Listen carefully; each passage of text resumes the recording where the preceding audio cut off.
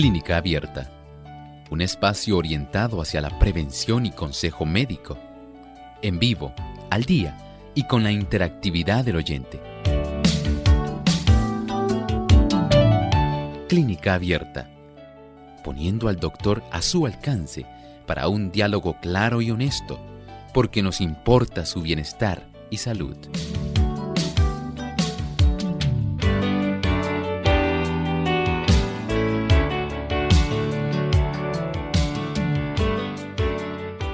Una vez más tenemos esta oportunidad de encontrarnos a esta hora, amigos, en este espacio de salud en Clínica Abierta, hoy donde usted puede hacer su consulta.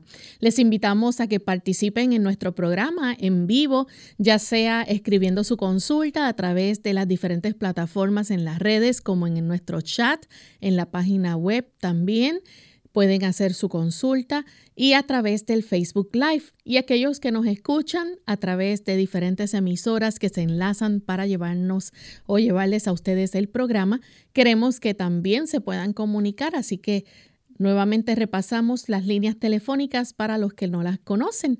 En Puerto Rico localmente es el 787-303-0101. Si usted se encuentra en los Estados Unidos, el 1-866-920-9765. Para llamadas internacionales libre de cargos, el 787 como código de entrada, 282-5990 y el 787-763-7100.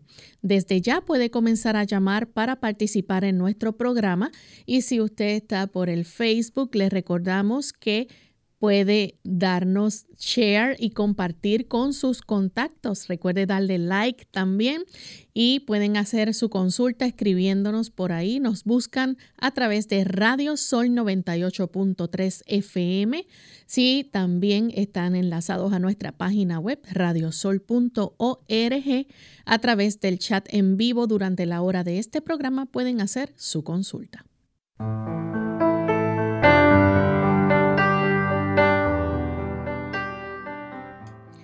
Agradecidos por esta nueva oportunidad que Dios nos regala de poder compartir con ustedes, amigos, en este espacio de salud, el que ustedes han hecho su favorito. Y queremos brindarles esa oportunidad para que hoy en nuestro programa puedan participar haciendo sus llamadas, sus consultas.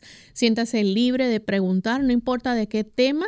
Hoy el doctor puede contestar su pregunta. Así que desde este momento nuestro cuadro está totalmente disponible para que comiencen a comunicarse a nuestro programa o escribirnos y hacernos llegar sus consultas. Me acompaña como todos los días el doctor Elmo Rodriguez. ¿Cómo está, doctor? Muy bien. ¿Y Lorraine, cómo se encuentra? Muy bien también. Nos alegramos sobremanera en tener una audiencia tan selecta de amigos en este tipo de programa. Y nos complace mucho que ustedes nos acompañen. Así mismo es. Estamos felices de poder contar con su sintonía. Y queremos enviarles saludos cordiales a todos aquellos que nos escuchan en todo este lindo país del encanto, Puerto Rico. Nos sintonizan a través de Radio Paraíso en el oeste, 92.9 FM. También nos ven a través de Salvación TV, canal local 8.3. Nos siguen también a través de Lumbrera TV por Facebook Live, por el Facebook Live de nuestra emisora Radio Sol 98.3 FM. Y saludamos, ¿verdad?, a todos aquellos que diariamente nos escuchan, ya sea en su auto, en su trabajo, donde usted esté sintonizando Clínica Abierta. Es con mucha alegría que queremos llegar hasta ustedes y les damos las gracias por permitirnos entrar a sus hogares. Vamos en esta hora a compartirles el pensamiento saludable. Además de cuidar tu salud física, cuidamos tu salud mental. Este es el pensamiento saludable en Clínica Abierta.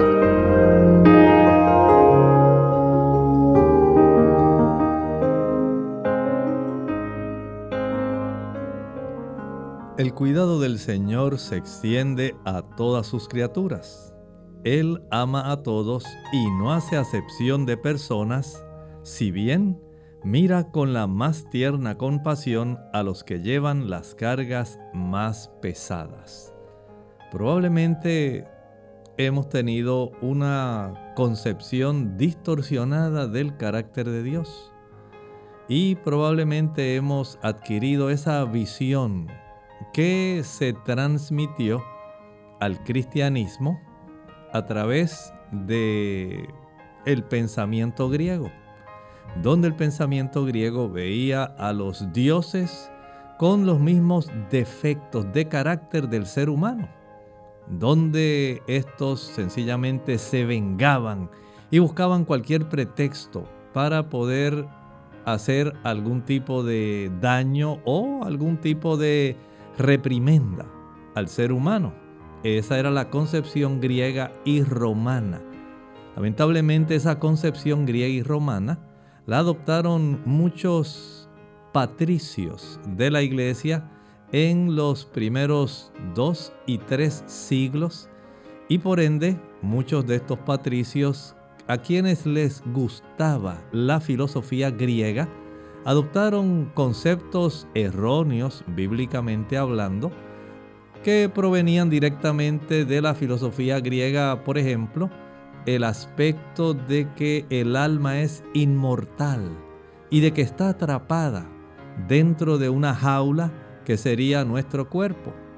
Según entró este tipo de concepto y el carácter distorsionado de Dios, ese carácter distorsionado se ha diseminado a lo largo del tiempo y ha afectado el concepto de Dios que la Biblia nos enseña. Donde usted piensa que Dios es un Dios vengativo, que está atento al más mínimo desliz que podamos hacer para que ¡zas! Ahí le caiga un rayo y sea latigado para que aprenda. En realidad, la Escritura no nos enseña eso. La Escritura nos muestra a un Dios compasivo que desde el inicio, desde el Génesis, fue buscando al hombre, a pesar de que el hombre se estaba ocultando de él. Dios lo buscó para restaurarlo, para redimirlo y para traerlo de vuelta a la comunión consigo. Y de un plan, el plan de la salvación. Y por eso Él nos ama tiernamente, porque Él como un padre nos ve a cada uno de nosotros y desea consolarnos, ayudarnos, a pesar de que hacemos cosas que traen serias consecuencias a nuestra propia vida. Así como los padres tienen en ocasiones que ver cómo sus hijos realizan diversos tipos de conductas que son contrarias al deseo del padre, pero el hijo tiene la opción de desarrollarlas. Pero el padre siempre está atento a poder beneficiar al hijo y de apoyarlo en el momento difícil de dolor. Eso hace el Señor con nosotros. Nos ama, nos busca, nos consuela, porque Él siempre quiere lo mejor para nosotros. Piensa en el concepto del amor de Dios, cómo el Señor quiere beneficiarnos y ayudarnos. Agradecemos al doctor por compartir con nosotros el pensamiento saludable. Y estamos listos, amigos, para comenzar con sus llamadas. Tenemos entonces a Angelina. Ella nos llama de la República Dominicana. Comenzamos con su pregunta, Angelina. Bienvenida. Buenos días. Buen día. Encantada de hablar con ustedes. Qué bien, ese programa me encanta. Yo quiero que el doctor hable acerca de cuando la vejiga baja, descenso de la vejiga. Yo tengo 71 años y tengo un descenso, dice la doctora, grado 2. Yo quiero que él hable de las alternativas que hay, aparte de la cirugía, y que hable de eso, para yo escucharlo por la radio. Gracias. Muchas gracias, cómo no. Gracias. Mire, según la persona va envejeciendo y mientras más numerosos fueron los partos, los embarazos de la persona, mientras más abultado fue el producto que se estuvo ahí gestando durante los meses de gestación, esto tiende a estirar los ligamentos que le sirven como ligamentos de suspensión, tanto a la vejiga como al útero. De tal manera que según la dama envejece y estos ligamentos continúan ese proceso de tornarse más laxos, más estirados, ya la vejiga y el útero no se pueden conservar en la posición anatómica original en que estaban, especialmente si la dama es de esas personas que durante su juventud no era una persona que hacía mucha actividad física, mucho ejercicio. Porque estas damas que durante su etapa de adolescente y juvenil tenían una mayor oportunidad de ejercitarse, facilitaba el que puedan tener una mayor oportunidad de tener una longitud más cercana a la normal que las damas que no lo hacían. Y de esta manera, por ejemplo, usted lo puede notar, por ejemplo, en aquellas damas que tienen un abdomen que tiene muchas estrías, que tiende a ser más colgante. Eso nos indica que la persona no era de una capacidad de actividad tal que pudiera mantener esos tejidos más elásticos. Y según se pierde esa capacidad de mantener el tejido elástico en su lugar, poco a poco se pierden entonces estas capacidades y la persona, no solamente doy ese ejemplo que es más evidente de la pared abdominal anterior, sino también eso ocurre internamente.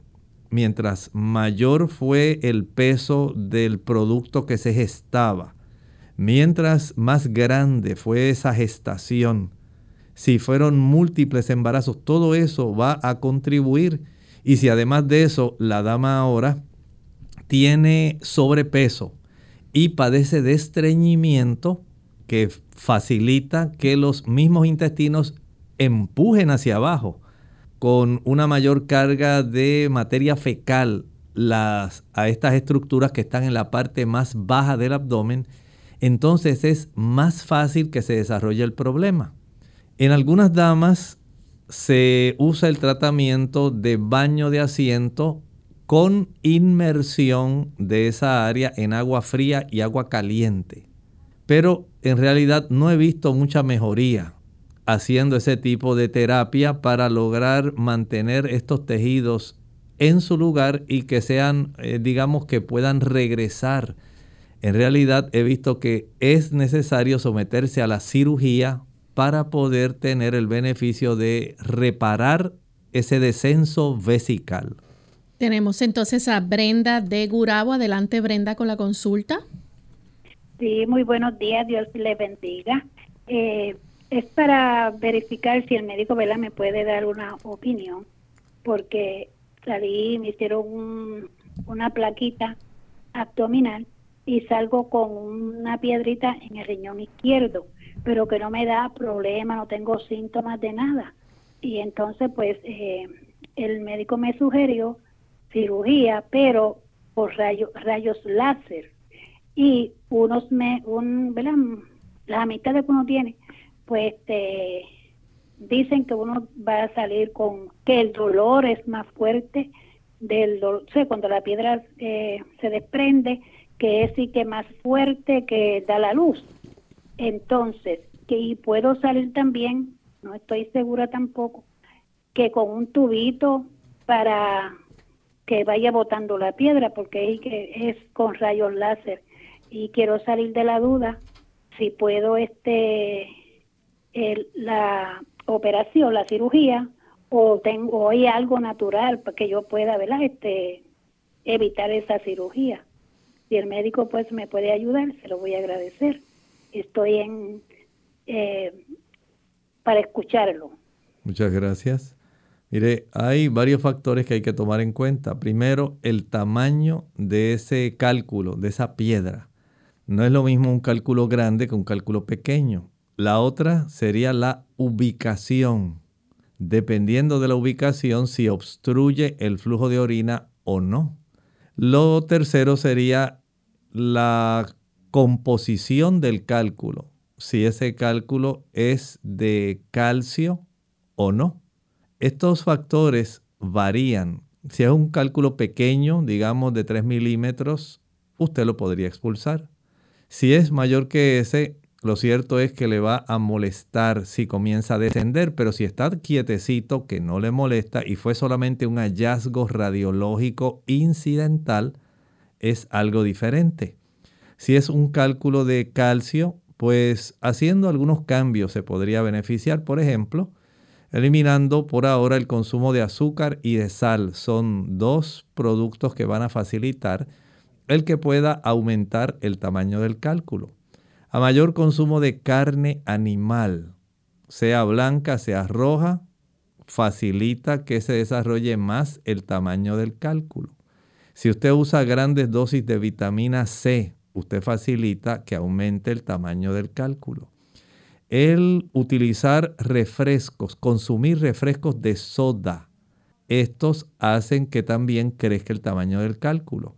Al consumir leche, mantequilla, queso, yogur, facilita aumentar el tamaño del cálculo. Así que tomando esos factores, sabiendo el tamaño del cálculo, la ubicación y si fuera posible, no sé si tiene un historial previo de cálculos urinarios, haber tenido conocimiento de la composición del cálculo anterior que usted pudo haber expulsado, todo eso es lo que determina qué se va a hacer. Mientras tanto, en lo que usted toma la decisión o busca la información, utilizar, digamos, jugos que contienen ácido cítrico. Por ejemplo, exprimir una naranja, una china dulce y el jugo de un limón a una taza de agua, o puede prepararlo puro. Digamos que pueda preparar medio vaso de jugo puro de china, de naranja dulce, con el jugo de un limón y tomarlo. Tomar esto diariamente podría ayudar para ir desgastando ese cálculo dependiendo del tamaño y de la ubicación, al igual que de su composición. Muy bien, vamos a una pausa. Cuando regresemos, continuaremos entonces contestando preguntas de cada uno de ustedes, queridos amigos de Clínica Abierta.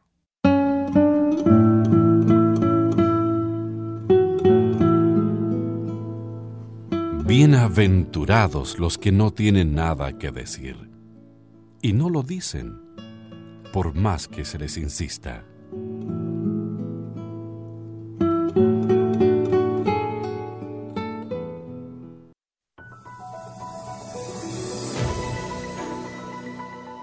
Si usted no tiene contraindicaciones médicas en cuanto al horario de alimentación, se recomienda que el intervalo entre comidas sea de aproximadamente 6 horas. Esto ayudará a mejorar la memoria y el intelecto, además fortalecerá los huesos y preserva la función renal, aumenta la energía y disminuye el estrés, ayuda a controlar el peso y disminuye el desarrollo del cáncer, las enfermedades del corazón y la diabetes. Si se ingieren las comidas demasiado juntas, se disminuye el apetito, retarda la digestión que incrementa la producción de toxinas en la sangre, aumentan las caries e interfiere con el sueño profundo y restaurador de la salud.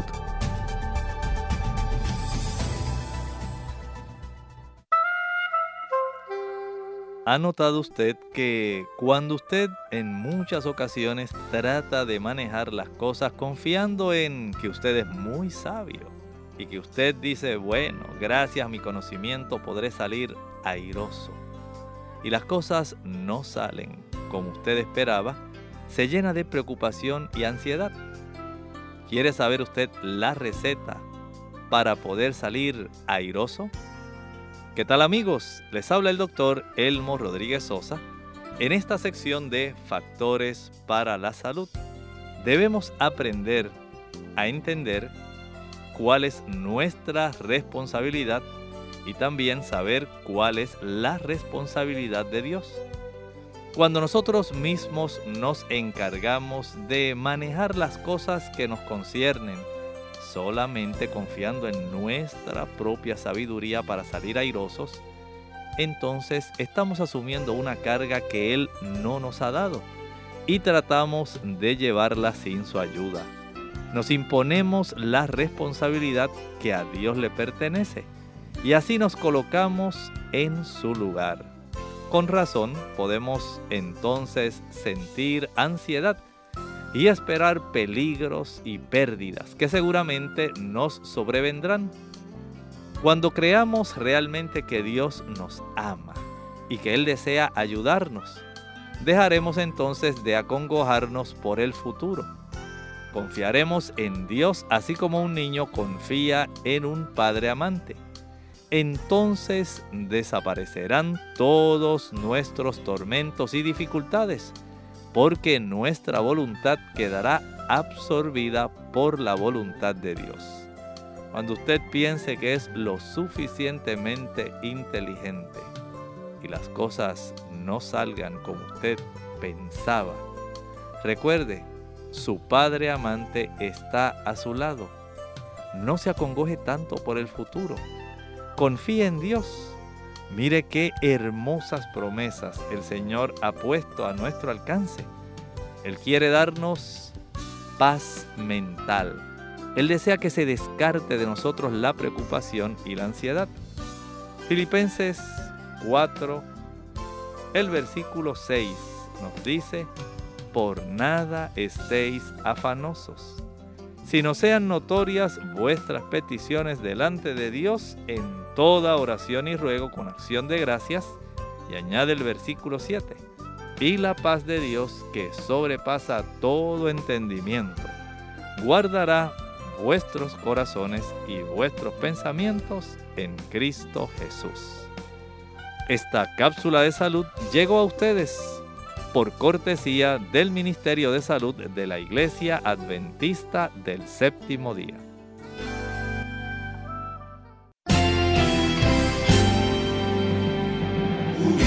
Unidos, unidos, unidos hacia el cielo, siempre unidos,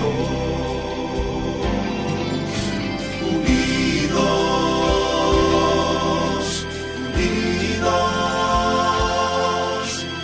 Testificación de la verdad, en la testificación de la verdad.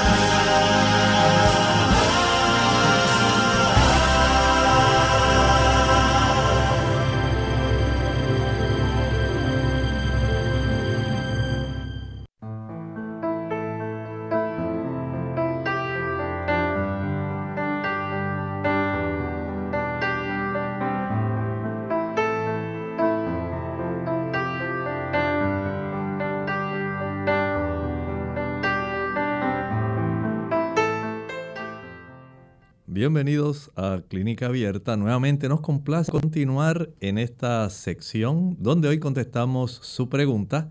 Recuerde que usted está escuchando WZOL 98.3 FM, programa que se origina aquí en San Juan, Puerto Rico, cortesía de la Iglesia Adventista del Séptimo Día. Y en esta ocasión vamos a escuchar nuestra próxima llamada. Adelante. Muy bien, entonces continuaremos con el aspecto del chat. Aquí tenemos desde Guatemala, nos escribe una persona que tiene 70 años y le detectaron glaucoma. Le operaron los dos ojos, pero ve borroso. No padece de diabetes ni de hipertensión arterial. Bueno, en este sentido, podemos recomendar entonces que la persona tenga a bien ser muy cuidadoso. Cuando una persona que padece de glaucoma no tiene ese cuidado, esa delicadeza de administrarse las gotas oftálmicas para el tratamiento de la glaucoma, entonces el problema se desarrolla, se empeora. Y lo que hace es ir poco a poco aumentando la cantidad de la presión intraocular en la cámara anterior. Esto tiene una repercusión hacia la porción posterior del ojo, donde está el nervio óptico. De esta forma, este nervio óptico comienza a sufrir una presión que le impide realizar la función adecuada e incluso poco a poco va perdiendo su capacidad de ver adecuadamente. Por lo tanto, si usted tiene este problema de glaucoma, no piense que usted lo puede remediar con algo natural. Va a necesitar tener presente el administrarse siempre sus gotas oftálmicas de tal manera que usted no permita que haya un empeoramiento de su condición. Eso que usted nos está refiriendo en esta ocasión debe decírselo a su médico que le atiende, su oftalmólogo, para que él, estando consciente de su condición, entonces vea si es que hay alguna otra situación adicional, por ejemplo, degeneración macular, o sencillamente hay un daño que ha ido empeorando exclusivamente en la zona donde está la excavación del nervio óptico. Muy bien, continuamos entonces con Rosa desde la República Dominicana. Adelante, Rosa, le escuchamos. Buenos días, Rosa, bienvenida. Adelante, Rosa. Bueno, parece que hay algún problema técnico, pero tenemos en San Juan a Margarita.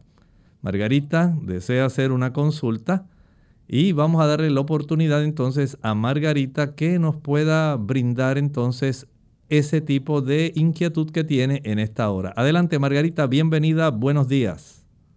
Buenos días, doctor, muchas gracias. Adelante.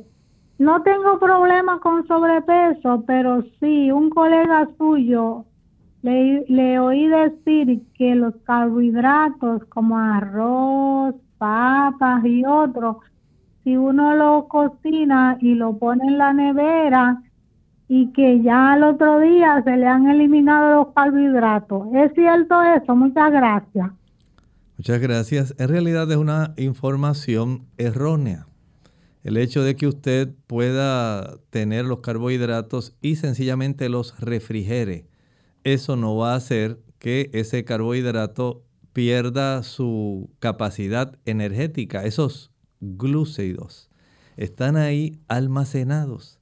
Sencillamente están aguardando que haya una activación por parte de la tialina de la saliva nuestra y de las diferentes enzimas como la amilasa que van a ser expuestas por parte del páncreas para entonces ser absorbidos adecuadamente. En realidad, cuando usted cuece algún tipo de, digamos, cereal, alguna legumbre, ahí están sus macronutrientes. No se han echado a perder, no han cambiado, no han desaparecido. Están exactamente ahí, aguardando a que los podamos comer. Así que desde ese punto de vista, desde el punto de vista nutricional, no es cierto que esto sea así. Se conserva la cantidad de carbohidratos, se conserva la cantidad de proteínas y se conserva la actividad de los lípidos, aun cuando usted los haya refrigerado. Continuamos entonces con Carmen de la República Dominicana. Adelante, Carmen, le escuchamos. Doctor, yo quiero explicarle un dolor que tengo en mi clavícula derecha. Fui al médico y me tiraron una placa y el resultado que me salió, me dice el médico que tengo problema en la columna, que tengo un huesito como que está desviado y ese me está bloqueando las arterias y es un dolor que no lo aguanto en mi clavícula por dentro. Tengo que estar a fuerza de medicamento. Yo le pido por favor que me ayude, que me diga qué medicamento puedo tomar. Me mandó a darme terapia, pero eso no me ha valido nada. Muchas gracias. En algunas personas se desarrolla una costilla adicional, digamos como si fuera una primera costilla. Y esa primera costilla precisamente se ubica cerca de la clavícula. Esta es una costilla, no digamos la cantidad de, tenemos 7 costillas torácicas, pero esta es una costilla adicional que se puede desarrollar en la parte superior y puede comprimir estructuras como por ejemplo el área del plexo braquial, que son las áreas de donde el cuerpo se encarga, procedentes de la columna cervical, salen las raíces nerviosas que dan lugar a la formación de los 3 nervios principales que van a lo largo de nuestro brazo y que facilitan la función de nuestros brazos y nuestras manos. El nervio radial, nervio mediano y nervio cubital. Pero si hay esta costilla adicional, esto puede estar comprimiendo. También hay personas que le da el síndrome del escaleno. Este es un músculo que todas las personas tienen en la zona del cuello, tanto a la derecha como a la izquierda.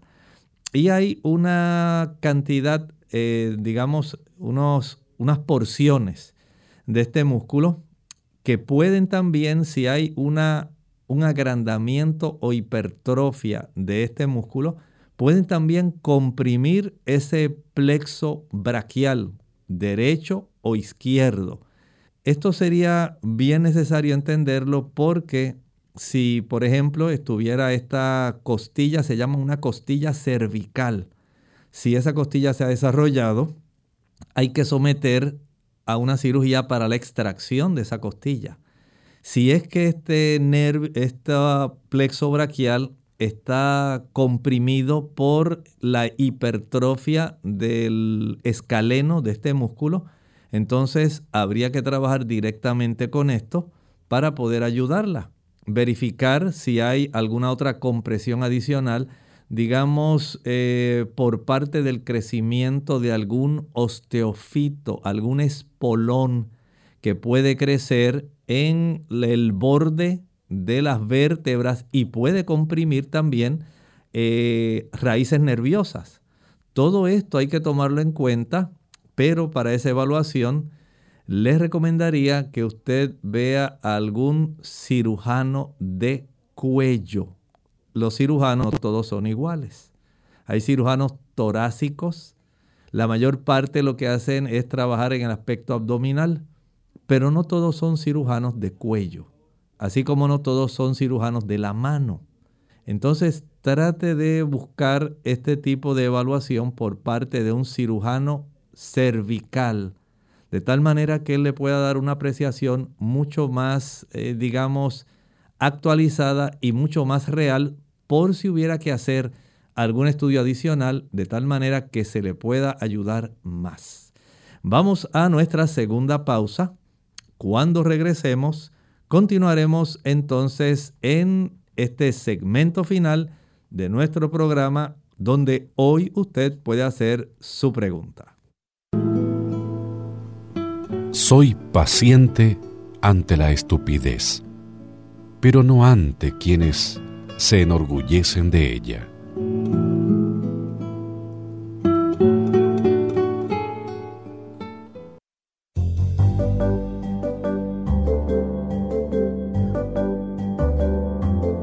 Prevención es salud. Infórmate y aprende. Antídoto contra las ojeras. Científicos de Italia y el Reino Unido señalan que dormir menos de 6 horas o más de 9 horas puede ser dañino para la salud, porque puede causar una muerte prematura, por lo que deben seguirse algunos consejos para dormir bien y el tiempo adecuado. El estudio de la Universidad of Warwick y de la Federico II University Medical School in Naples sugiere que dormir 6 a 8 horas por noche puede ser óptimo para la salud. No obstante, existen factores externos que pueden detonar una mala calidad del sueño y que pueden generar desde insomnio hasta trastornos que merman la salud y la productividad de las personas. De acuerdo con información publicada en The Huffington Post, el médico Michael Bruce asegura que irte a dormir más temprano es más saludable. Por ello, Se te da los siguientes consejos para dormir bien y para que te vayas a descansar temprano a tu cama. Primero, un horario electrónico. De acuerdo con una encuesta de la National Sleep Foundation, el 95% de las personas utilizan dispositivos electrónicos dentro de su horario destinado para dormir. Así que lo ideal es que restrinjas el uso de la tecnología en tu recámara y apagues los dispositivos una hora antes de dormir. Segundo, crea una rutina. Los especialistas de Mayo Clinic sugieren que todos los días te acuestes y te levantes a la misma hora, incluso fines de semana y vacaciones. De esta manera, reforzarás el ciclo sueño-vigilia y fomentarás un mejor sueño durante la noche. Tercero, haz ejercicio en el día. Un estudio de la National Sleep Foundation señala que las personas que hacen alguna actividad por la mañana mejoran su calidad del sueño y pueden modificar con mayor rapidez su horario para descansar. Trata de hacerlo 4 horas antes de irte a la cama. Cuarto, limita las siestas. Dormir por la tarde durante mucho tiempo afecta el horario para descansar por la noche, sobre todo si padeces de insomnio. Trata que esta práctica no dure más de 10 a 30 minutos, señalan los especialistas de Mayo Clinic. 5. Olvídate del trabajo. Un estudio realizado por la Harvard Business School detalla que el 90% de los gerentes suman más de 50 horas de trabajo por semana y el 62% de estos checan su teléfono antes de irse a dormir. Esto afecta los horarios de descansar y daña la productividad. Sexto, cuéntale a Dios tus preocupaciones antes de irte a dormir a la hora que estableciste.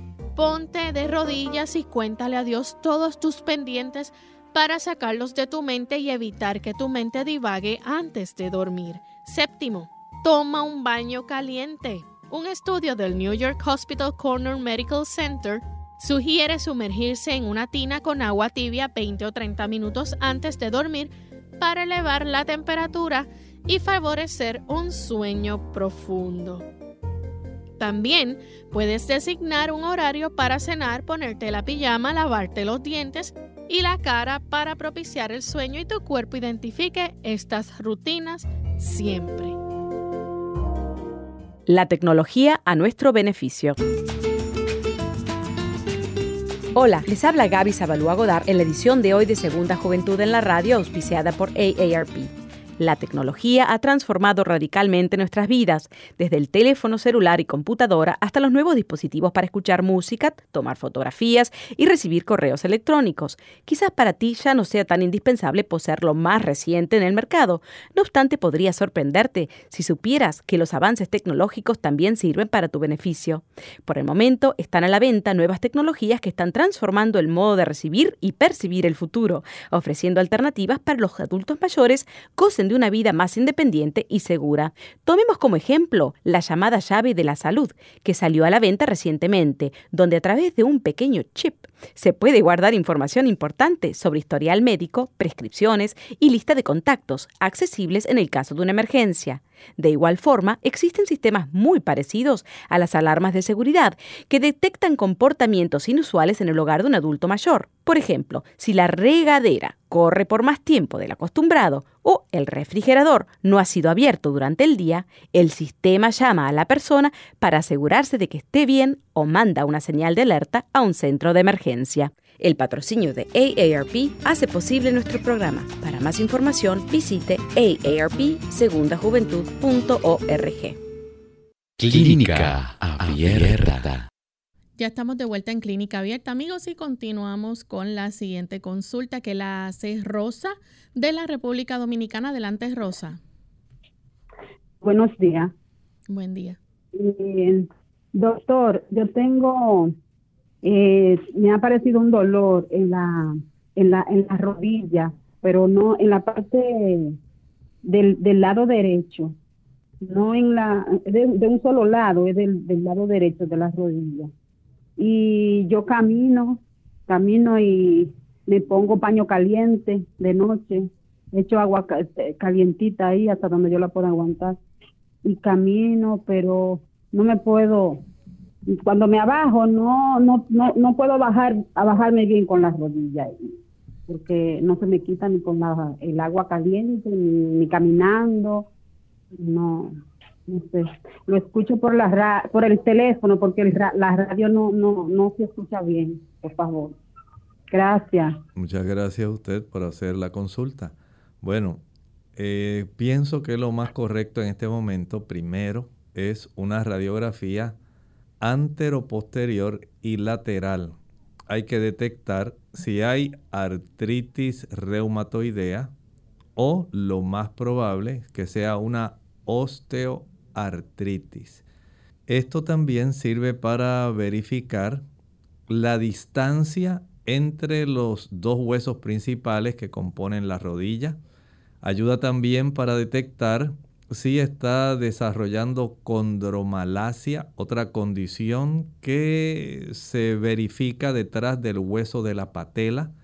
Hay que verificar mediante, digamos, el examen físico si hay algún problema, digamos, de inflamación en esa área de las rodillas, si está más caliente, si hay dificultad cuando usted extiende y flexiona su rodilla, si hay algún abultamiento en la parte de atrás de la zona poplítea, lo que la gente le dice el hueco de la rodilla, en la parte de atrás de la pierna. Y se verifica también si hay crujidos cuando usted flexiona la rodilla, cuánto dolor se despierta y cuánta dificultad tiene para moverla. Todo eso el médico lo va a observar. Por supuesto, la va a interrogar, hace esas maniobras que le digo y si es necesario la radiografía. De esta manera puede tener una apreciación real de si usted está desarrollando una enfermedad articular degenerativa, que es muy probable. Se pudiera también constatar mediante estudios de imágenes adicionales. Si, por ejemplo, fuera necesario observar que haya algún tipo de desgarro en alguno de los meniscos, si hubiera deterioro del cartílago articular, todo eso sería necesario, pero hay que tener algunas imágenes, hacer preguntas y una revisión física para poder ayudarle. Tenemos entonces en esta hora a Blanca. Ella nos llama de San Sebastián, Puerto Rico. Adelante, Blanca, con la pregunta. Buenos días, doctor. ¿Qué alimentos usted recomienda para una persona que padece Parkinson? Gracias. Muchas gracias. Bueno, hasta ahora he sabido de un solo producto que le puede proveer a usted más cercanamente cierta cantidad de dopamina. Y ese producto se llaman las habas. Comer crema de habas le puede ayudar, pero, advertencia, no sustituye la levodopa, no la sustituye. Sí, he notado que mejora cuando se usa en forma combinada, pero vuelvo y repito, no sustituye la levodopa. Recuerde que estamos hablando de una condición, el Parkinson, que es degenerativo y donde no tenemos una cantidad de células nerviosas, especialmente en la zona de la sustancia negra, para poder ellas reaccionar y en algunos casos ellas también colaborar con la producción de dopamina, de tal manera que se pueda tener un mejor, digamos, dominio del aspecto de la motricidad, del movimiento fino y también grueso de diversas partes de nuestro cuerpo. Tenemos entonces a Juana. Ella llama de la República Dominicana. Escuchamos la pregunta, Juana.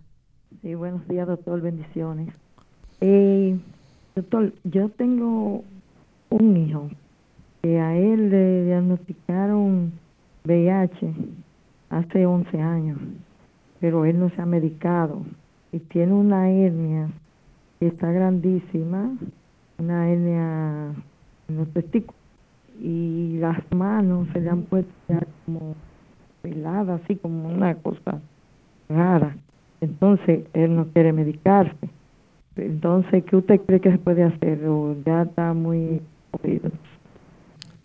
Muchas gracias. Mire, las hernias inguinales deslizantes que llegan hasta la zona testicular tienen el riesgo de que se pueden atrapar y esto se va a constituir en una emergencia. Si ya ha sido diagnosticado con esto, es necesario que él sea sometido a esa cirugía para evitar más complicaciones, porque en algún momento puede quedar por por alguna situación que cause más inflamación, puede quedar atrapada esa zona que generalmente es intestino delgado, que se desliza por el canal inguinal y llega hasta la zona del escroto. Esto puede resultar después en algo bastante indeseable, una situación que se podía haber prevenido. Por otro lado, el no estar tomando los antivirales que están disponibles para la condición que él tiene, pues no va a facilitar que él pueda tener una vida que pueda ser de una mejor calidad, porque va a ir deteriorándose progresivamente mientras mayor es la replicación del virus. Desde ese punto de vista, entiendo que debe recibir ayuda de ambos. De esta forma, pues, entiendo que sería aconsejable que él pueda ver a su médico y comience algún proceso donde él planifique el tratamiento adecuado para él. Tenemos a través del chat a Nancy. Ella tiene un hijo de 2 años, pero está bajo de talla y de peso. Los pediatras le indican que le dé lácteos, huevos, carne roja y de pollo como dieta para que pueda mejorar en talla y peso. ¿Cómo puede ayudarlo en su problema, pero de manera natural con lo que Dios creó? Pregunta. Bueno, hay un factor que debe ser considerado. Número 1, si queremos darle a él una dieta que sea natural, adecuada, pero esta dieta debe ser balanceada. Es decir, no podemos pensar que porque las papas son buenas, le vamos a dar solamente papas todos los días. Los niños están en etapas de crecimiento y, por ejemplo, los aminoácidos que le podemos dar, por ejemplo, en un día en las legumbres. Pensemos en los gandules, pensemos en los frijoles blancos, frijoles negros, garbanzos, habas y demás tipos de legumbres que hay. No podemos permitir que solamente él tenga una sola variedad. Debemos estar conscientes de que debemos ir poco a poco brindando variedad. También hay que tomar ese tipo de efecto de cuidado para los carbohidratos. No todos los días le vamos a estar preparando avena, que es un buen suplido de carbohidratos complejos de buena calidad. Otro día le podemos preparar farina integral, otro harina de maíz integral, arroz integral, cebada integral. Esta variedad poco a poco puede ser de mucha ayuda para que el niño tenga a su disposición diferentes tipos de aminoácidos. Las legumbres, estamos hablando de los frijoles, las habichuelas, en combinación con los cereales que mencioné, le pueden proveer por el efecto de la complementación la variedad completa de aminoácidos que cualquier persona, incluyendo los niños en etapa de crecimiento, que cualquier persona necesita para tener un crecimiento lineal, que es el que él está teniendo en este momento. Él está creciendo. El efecto de la talla y el peso, hay que tomar en consideración también la genética, cómo son el tamaño y la corpulencia de sus abuelos maternos y paternos, y también ustedes como padres.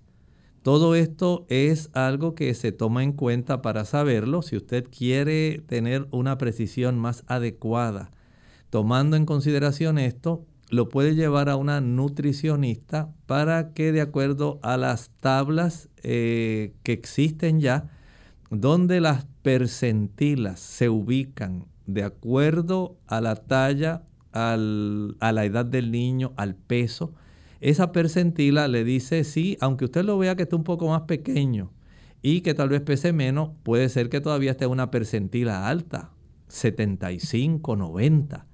Otra cosa sería que estuviera en una percentila baja. Entonces, de esta manera es que se trabaja en los niños, por lo cual el llevarlo, digamos, primero al pediatra y después a una nutricionista pediátrica podría ayudar con mucho acierto en esto.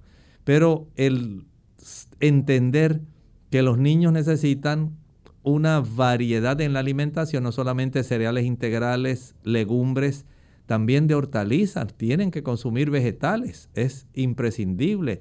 Una buena cantidad de aguacate, puede utilizar también productos de soya, puede utilizar los tubérculos, la papa, la yuca, la yautía, el ñame, la calabaza, los plátanos, eso es importante.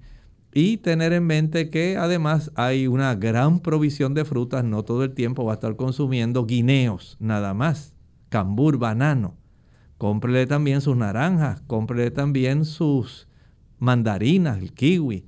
O sea que la cantidad, la calidad, la variedad son esenciales para poder facilitar un buen desarrollo en cualquier edad, incluyendo y mucho más esa etapa donde la niñez se crece linealmente y después lo hará lateralmente. Bien, tenemos entonces la última consulta, la hace Ruth Roldán. Dice que tuvo neumonía hace un mes, pero continúa con tos, poca flema, pero su estómago se infla. Los laboratorios de hace una semana revelan infección. ¿Cómo saber si es bacteriano? Pues no cree que sea viral, pero lleva enferma desde hace un mes. ¿Y qué medicina natural puede usar? Bueno, dentro de ese estudio que se llama el estudio donde salen las células sanguíneas, el contaje sanguíneo completo.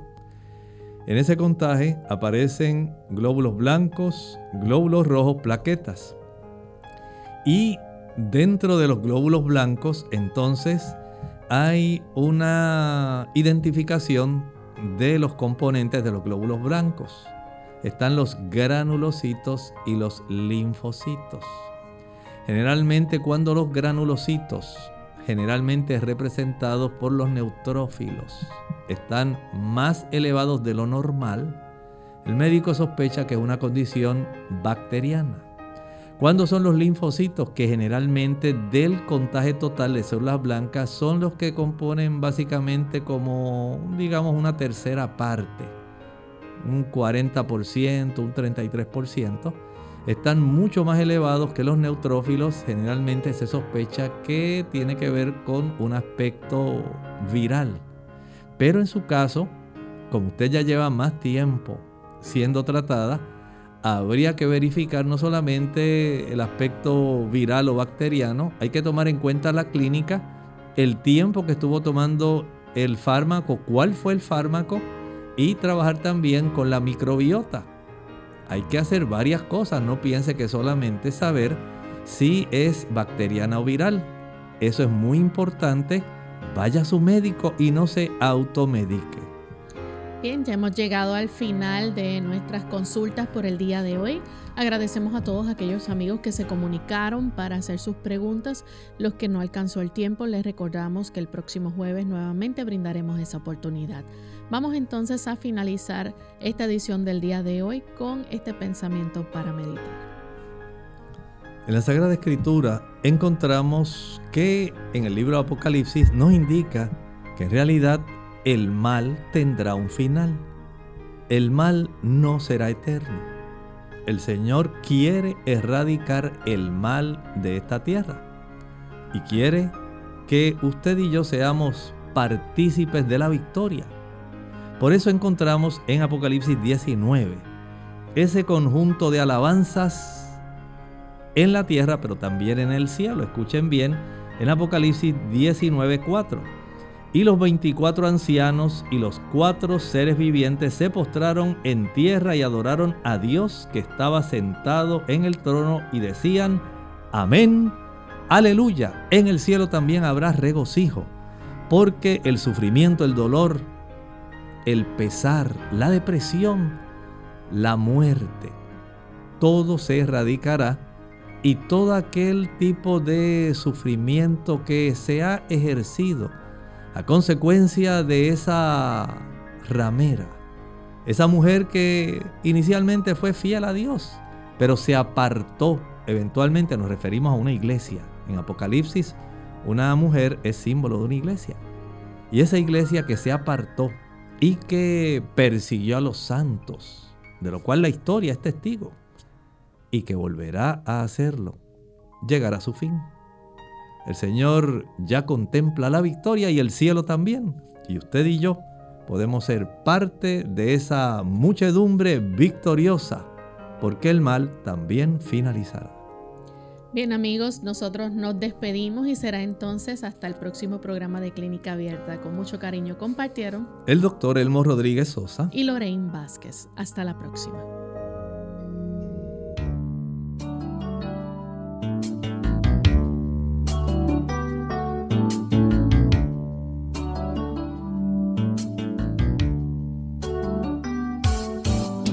Clínica Abierta. No es nuestra intención sustituir el diagnóstico médico. Antes de poner en práctica cualquier consejo brindado en este programa, usted debe consultar con su médico. Hasta la próxima.